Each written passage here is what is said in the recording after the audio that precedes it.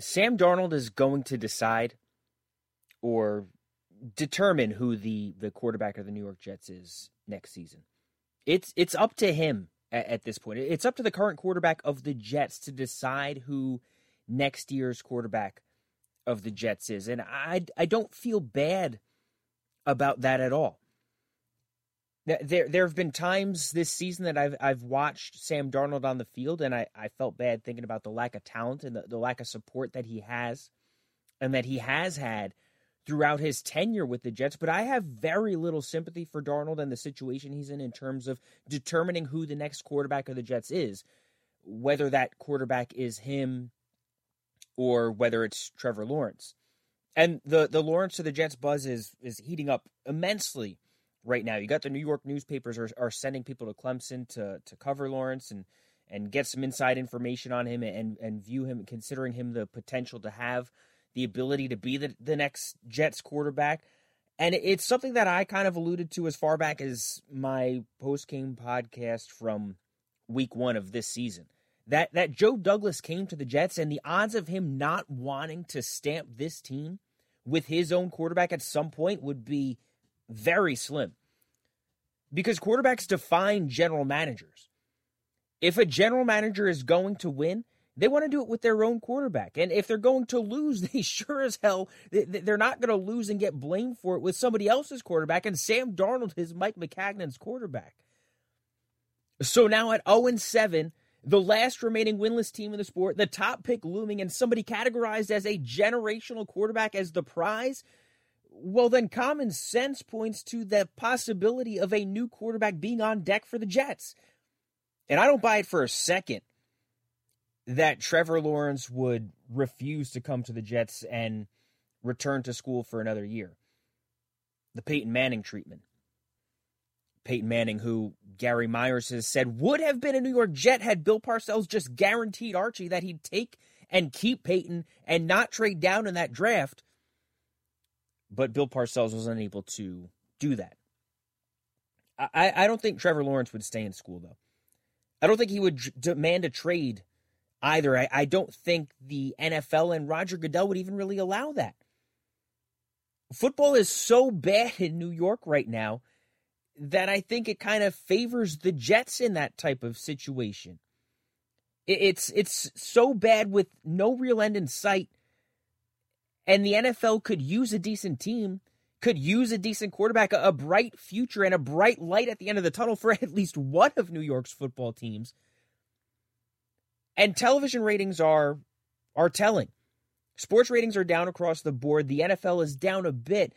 I don't think at an alarmingly amount for the NFL, but the ratings are down, and you're seeing the Jets specifically attract record low audiences on television this year. The Jets, not the NFL. And they did a 3.9 in New York in one of their September games. I think the game against the 49ers was a 3.9, a record low game for the Jets, are almost a record low game for the NFL. I mean, 3.9 is a regular season baseball number, not an NFL number. So the NFL wants the Jets to be good. They want them to be at least decent, somewhat compelling. They want the New York market, and they're not going to let Trevor Lawrence spurn the Jets or New York with that in mind, the fact that they need to improve the New York market a little bit. But back to Darnold being the determining factor for who the Jets quarterback is next year. Because if Sam Darnold is the guy, if he is indeed the quarterback that we thought he was 3 years ago, then the Jets are going to win a few games before the season is over.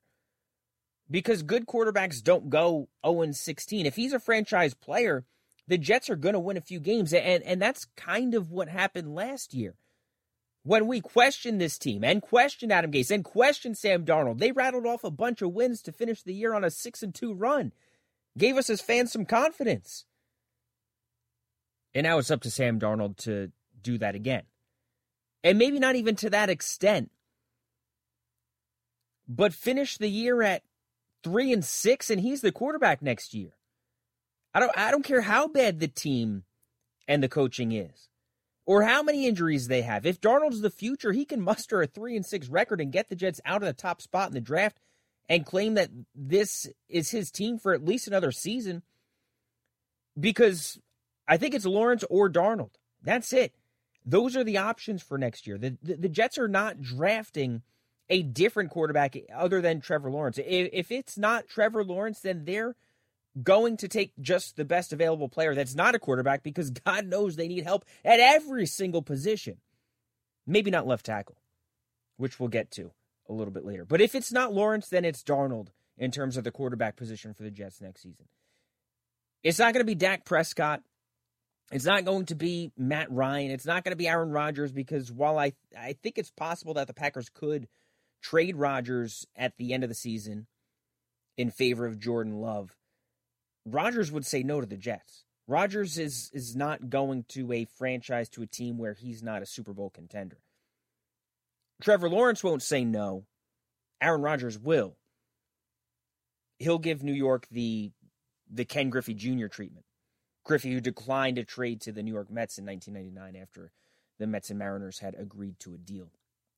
But it's Darnold or Lawrence next year for the Jets. No other options. And it's up to Darnold to decide, up to Darnold to play decent, not even great, good or well, but just play decent, and he's the starting quarterback of the Jets next year. But you stay on the same plane, the same tracks that you're on right now, and then it's going to be Trevor Lawrence's team come next April. One team that definitely needs a quarterback is the Patriots. I think for all the criticism that teams received around the NFL about bypassing Cam Newton when he was available, and then he came out and he looked pretty decent against the Dolphins and the Seahawks in the first couple of weeks of the year, but we're seeing now that he just doesn't appear to have much left. Maybe he's not quite healthy, but at the age of 31, with the beating that he took in Carolina near the end of his tenure there, he might never be fully healthy again. He's been awful of late. Absolutely awful against the Broncos and the 49ers, and now the Patriots actually look like maybe they are a bad team, while Tom Brady and the Buccaneers are looking like a Super Bowl contender. And if I had to put my money on Brady or Belichick a couple of months ago, I would have put it on Belichick. But now the Patriots look like a team with a lot of holes, a team that's in need of a quarterback, and it's kind of like, welcome to the NFL. Congratulations, Bill and New England, on coming right back to the pack where everybody else has been for the last couple of decades, while you were off winning Super Bowls and divisions every single year with a historically good quarterback. But what I could see for the Patriots, or what I could see in the NFL, is Aaron Rodgers or Matt Ryan goes to the San Francisco 49ers. Rodgers is from California. Ryan obviously had his best success, a lot of his good success, with Kyle Shanahan. Both would be good fits to finish their career in San Francisco. And then Jimmy Garoppolo goes back, reunites with Bill Belichick in New England. So I would say watch for that, because as good as the 49ers looked against the Patriots today, I still don't know that San Francisco is sold on Garoppolo right now. And if Kyle Shanahan has the ability to bring in Matt Ryan or Aaron Rodgers, similarly to the way Tampa Bay just brought in Tom Brady, I could see that absolutely happening. And if Garoppolo is available again, I think a reunion with New England makes a ton of sense. Quick break on the Brandon Contes Jets podcast. Back after this. The lack of progression is so frustrating with Darnold. Like, we know that the team is bad, the coaching is bad. I'm certainly not about to pat Dowell-Loggins on the back for taking over the play calling, especially since Darnold was most successful at the beginning of this game against Buffalo. Started out 11 for 13, 116 yards. That just means that the Jets came into this game with a good offensive game plan. And don't you think that Adam Gase had a lot to say in designing that game plan? Don't you think Gase probably orchestrated and scripted a lot of the plays for the first couple of drives in this game? The first half played out mostly by design. A lot of that's Gase. And then you get Darnold finished up 1 for 10, 4 yards and 2 interceptions embarrassingly bad. That's abysmal. 1 for 10, 4 yards, 2 picks. And most of that is two things. Play calling by Loggins and halftime game planning from Gase, which we say pretty much every single week that Gase is terrible at. Gase might be the worst coach in football when it comes to halftime adjustments, tweaks, and game plans in the middle of the game. And that was on full display right there against the Bills. Bad interception at the end of the first half by Darnold, essentially just handed the Bills 3 points, and momentum going into the half goes right to Buffalo. Rookie mistake. Even his fumble early in the fourth quarter, it's 3rd and 13. There's a cornerback blitz, and not having a play there isn't on Darnold. Like not having somewhere to go there is not on Sam Darnold. The pocket collapsing and getting sacked is not on Darnold. Maybe a veteran sees the blitz coming and changes the protection, but the Jets' offensive line sucks regardless, and I don't blame having no protection on Darnold there, but trying to bust through the defensive line, it's not like you just needed 2 yards for the first down where maybe you can make something happen and pick up another set of downs. You needed 13 yards there. So what are you doing? Just tuck the ball in, protect the ball, and punt at that time. Know your losses when you have to. But Darnold holds the ball lackadaisically, tries to force his way through for just a couple of yards at best, and he fumbles. Yes, the Jets recovered, and they ended up punting there regardless. But the bottom line is that right there, that fumble is a rookie mistake. That's a mistake that you would hope Sam Darnold would have overcome by year 3. That's a mistake that you would have hoped Sam Darnold left maybe in the first half of his first season in the NFL, and then you never see it again. But no progression from Darnold. And then the interception to essentially end the game. Down 8 points, and in terms of the Jets' offensive ability, they'd essentially need a miracle to come back at that point. But 2nd and 22 at your own 20, and you get the ball batted and picked by the defensive line as they make it look like they're playing volleyball with Darnold's pass there. It just, again, shows a little awareness, little presence at the line, little growth, little progress. And I don't care how bad the team is, how bad the talent is. There are mistakes that Darnold made during his rookie season. These are examples of repeating those mistakes. And these are examples of a quarterback looking like the exact same player in year 3 as he did in year 1. Year 1, game 1. He's not getting better. And it's frustrating. And it's discouraging. And if he isn't the quarterback next year, then that's his fault. That's on him. I mean, you want to try to give this team a couple of pats on the back. The red zone defense forcing 8 field goal attempts. 8 field goal attempts is pretty crazy, but nonetheless, credit Greg Williams and the defense for keeping Buffalo out of the end zone. And Quinnen Williams, he wasn't and he hasn't been great, but I'm not ready to deal him for a second-round pick right now in year 2. He's shown a couple of flashes so far in his young career, and when he's healthy, he's gotten into the backfield some. And I know he's not a Joe Douglas guy either, but we can keep some of Mike Maccagnan's guys, some of his draft picks, some of his free agent signings. You don't have to get rid of all of them. There shouldn't be a need to rush and trade Quinnen Williams midseason for less than equal value. You want to deal Avery Williamson? I get that, because I was kind of shocked that they kept him this season coming off the knee injury, but when C.J. Mosley opted out, it left a void and had a bit of a need for him. But Avery looks pretty healthy. He's a veteran. He's a free agent at the end of the season. He's productive. Do him a favor, kind of like you did with McClendon, and just get him into a better situation. But Quinnen Williams, I'm not ready to just give up yet.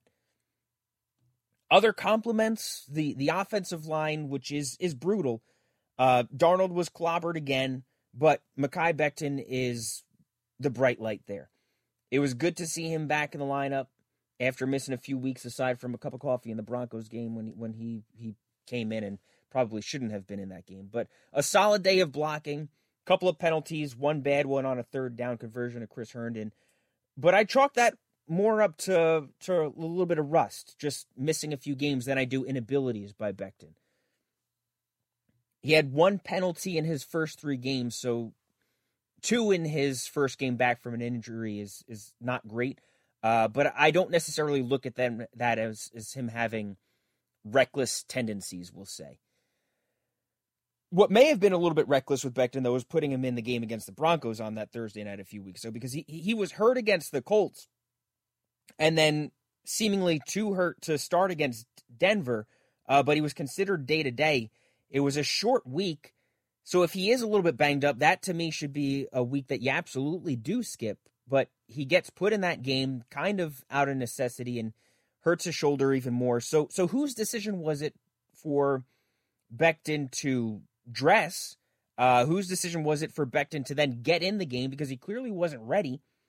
And I think that ended up setting him back more and caused him to miss a couple of games, 2 extra weeks than he likely would have had he just sat out that Thursday night game fully. So I feel like whether it was Gase, whether it was Douglas, the trainers, somebody needs to get a little bit of blame for that decision to say, yeah, Becton can go in that game against the Broncos before he was actually healthy and ready to do so.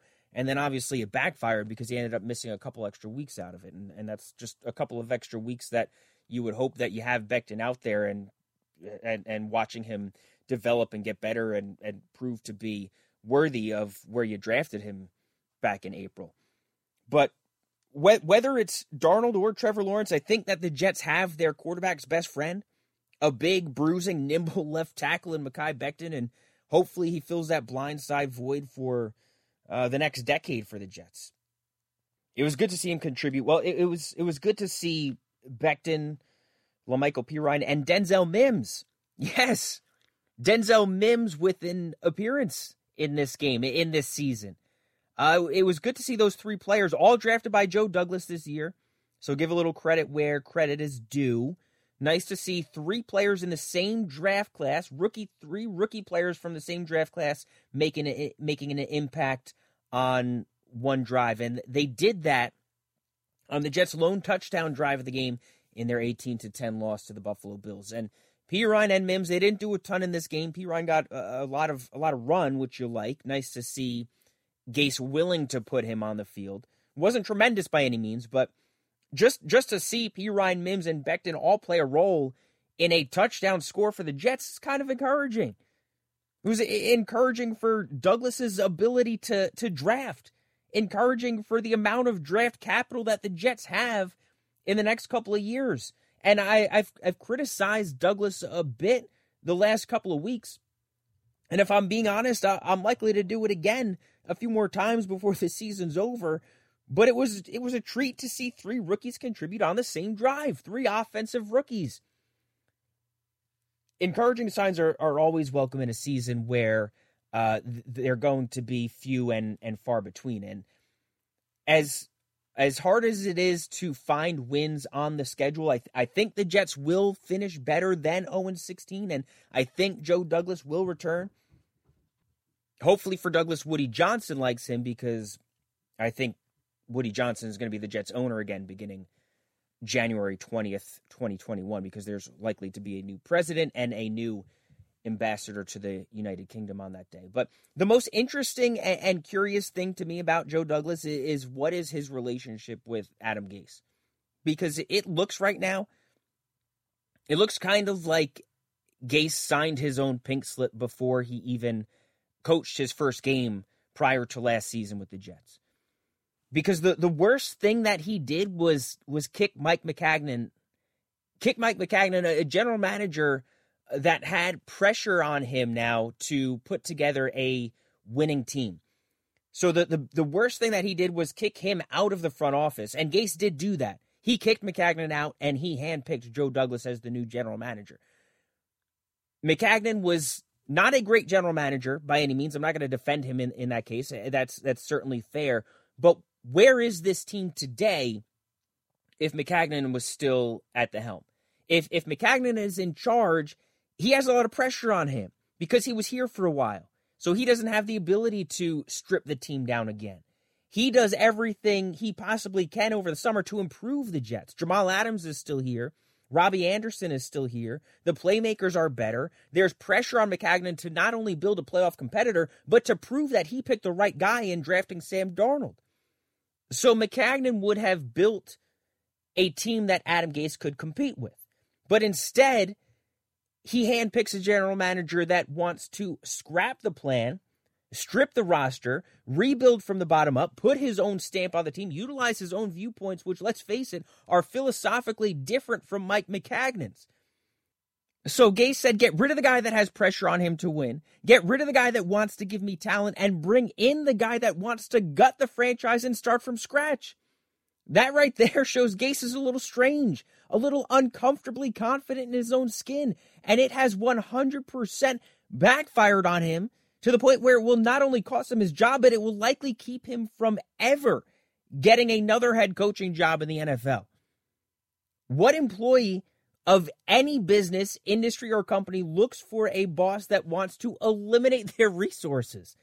That's what Gase did. He signed his pink slip. He committed his own career suicide by forcing Maccagnan out and bringing in Douglas. And it's kind of laughably fascinating when you think of it, but it's going to lead to his exit, and it's by his own doing. What a mess. What a franchise. Thanks for listening to the Brandon Contes Jets podcast, and as always, be good.